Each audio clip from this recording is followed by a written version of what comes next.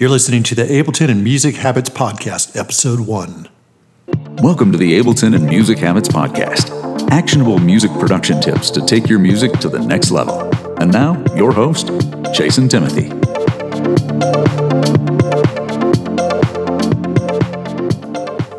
Hey guys, and welcome to Episode 1 of the official podcast. So in this episode, I'm going to give you one of my most viral pieces of advice that I've given to music producers in the past, and this is also the way that I introduce my best-selling book on Amazon, The Mental Game of Electronic Music Production. So these simple 10 tips could really shift the way that you look at yourself as a music producer, what the rules are and what the rules are not. So before we get there, I wanted to let you guys know that this podcast is sponsored by the free Ableton Essentials course. 29 easy-to-follow videos to take your knowledge of Ableton to the next level. Go to musicsoftwaretraining.com/essentials to download the free course. And without further ado, I just want to jump right into this content. So I hope you enjoy it.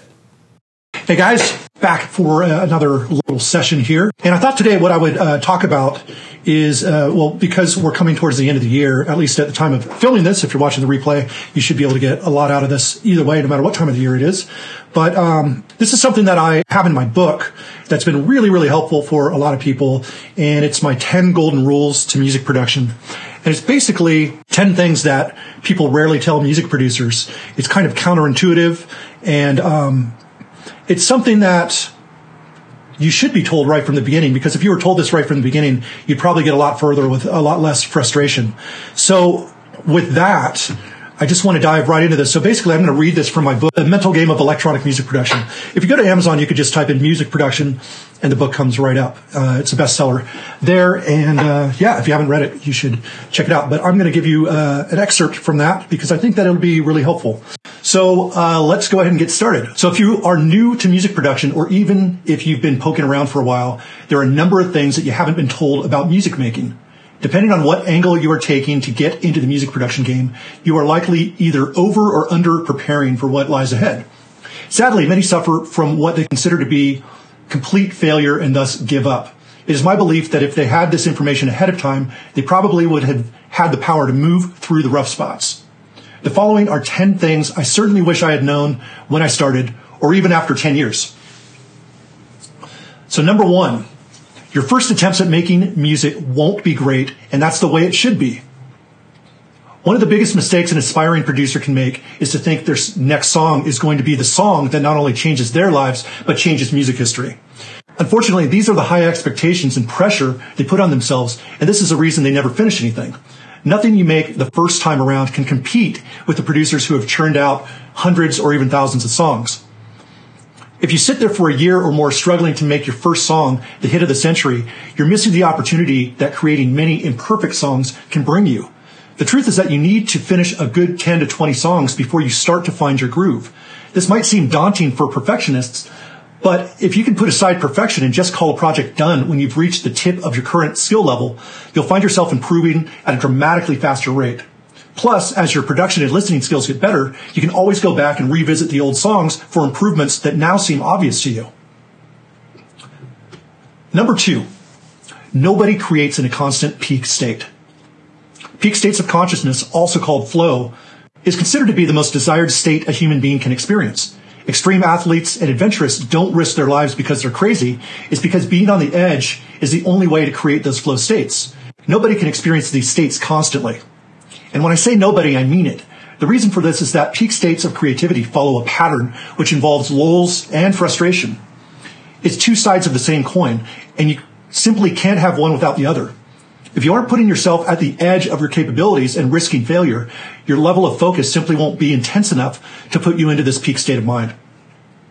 If you are a multitasker or tend to surround yourself with distractions, you will have no chance of reaching this state. Peak creativity states make the whole world fade away, and you experience now in a way that can't really be explained unless you have been there. Great artists have taught themselves how to get into the state more often than others, but still understand that 90% of the time, all artists have to push themselves to do work regardless of how they feel. In fact, as I wrote this, I was interrupted and brought into a whole conversation that I had to politely exit. It will now take me a bit of time to get back into my flow, even though it wasn't a peak flow. Regardless, the show must go on and so must you. So don't wait for the right time. Peak states only come to those who are willing to do the work regardless. Number 3, most of what you think you need to know doesn't matter. So many artists have this belief that they can't start making music with what they know right now. Because of this fear of creating, they over-prepare. They end up wasting hundreds of hours watching every tutorial, outlining tips for every style of music, and diving deep into music theory. What they don't realize is that most of this information will fall right back out of their head and never make it into their toolbox. On top of that, they're getting so many opposing pieces of advice that all this information causes more confusion than it does benefit.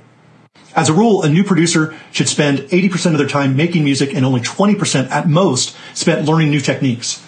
I recommend you take your own skills as far as you possibly can, and only then do you search out the 1 or 2 tutorials that will get you over that creative hump so you can reach the next level in your music making.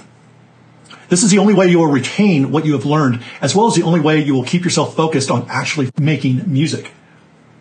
Don't get yourself caught up in the information trap for the wrong reasons.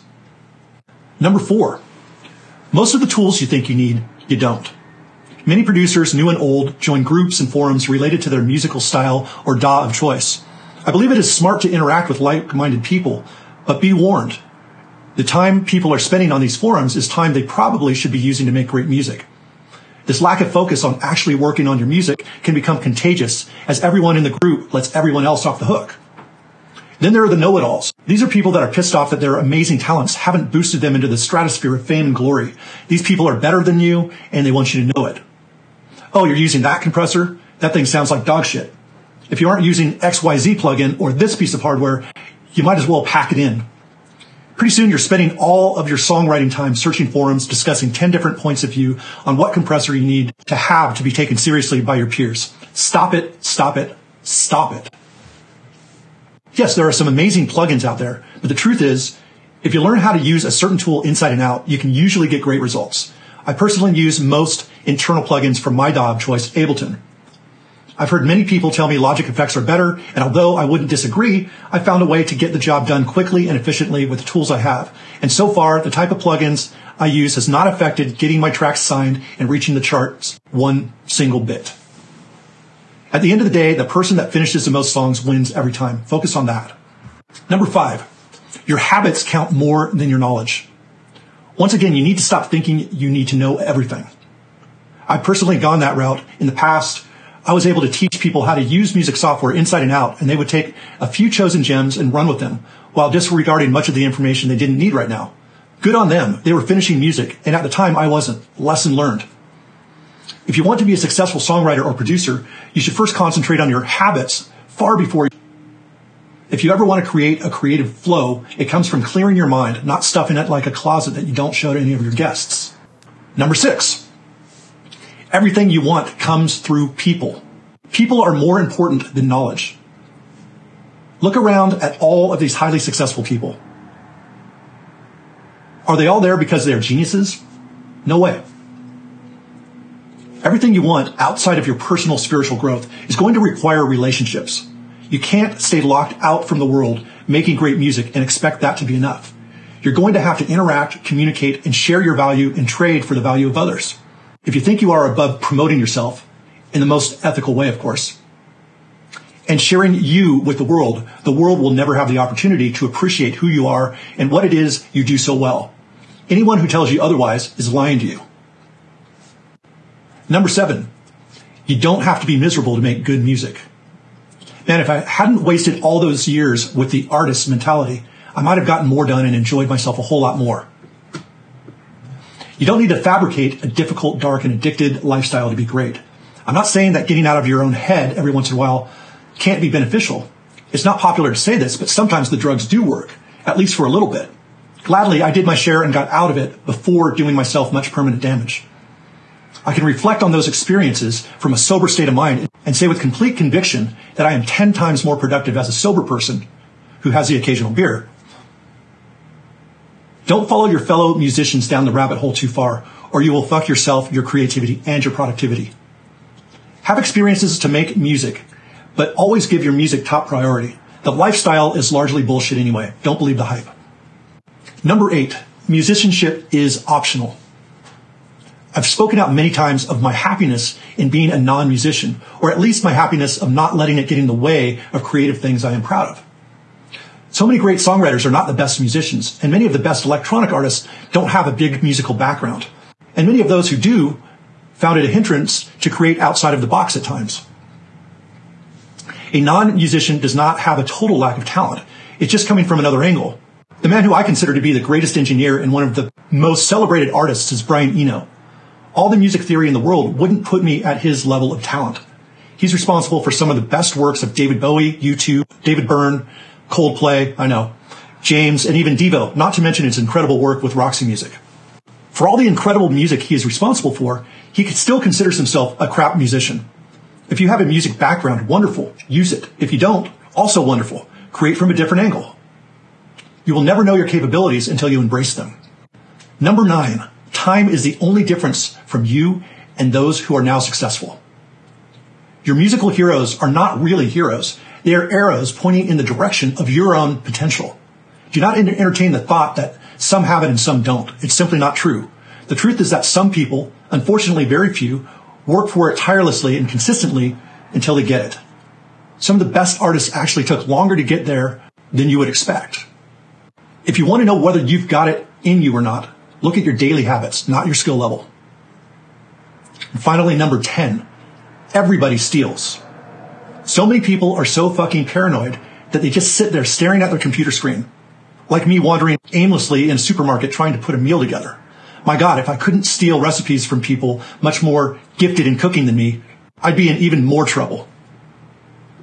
The truth is that all of the music you hear is inspired by another musician, artist, poet, or some abstract thing someone recognized as having a beauty that others might not have seen from that perspective. That idea that you were afraid to borrow was almost certainly inspired by someone else, if not completely stolen. Picasso, John Lennon, and Steve Jobs, all considered to be creative innovators, all are famously quoted for nicking ideas pretty blatantly. You think Led Zeppelin were innovators? I did too, and I still love them. But if you do some research, I'm sure you'll be shocked. Stealing ideas is how artists consistently fuel their own creativity. Letting go of the fear of being completely original will actually set you free and make you more creative, not less. Use samples, presets, loops, quotes, or even steal from your own past ideas. Nothing you can steal will be put back together quite like the source you got it from. We are all human filters. This means that no matter what we borrow or steal, it still has to run through our unique set of parameters before it gets spit out as our own art. Drop the fear and use everything around you when you create. It's liberating. And there we have it. Those are the 10 golden rules that you should follow. It's also 10 things that no one really tells music producers until it's kind of too late and you're already into bad habits. So I hope you guys got something good out of this, because that's the goal. If you need to, feel free to go back and watch this again, because these have really helped a number of people quite a bit. With that, have a great one. Take care. Hey guys, thanks again for listening to the podcast. Make sure to subscribe and share this with your friends. Any producers that you know out there that could use this sort of information, obviously that helps me greatly. It helps me build this channel. Also, don't forget that you can read my best-selling book, The Mental Game of Electronic Music Production, for free by going to musicsoftwaretraining.com/The Mental Game. You'll also get my song recovery kit and my 101 Ableton tips video totally free. If you'd like to connect with me more directly to see how I might be able to help you personally, you can schedule a free 15-minute session with me by going to musicsoftwaretraining.com/application and answering a few quick questions. Happy music making, and I'll speak to you real soon.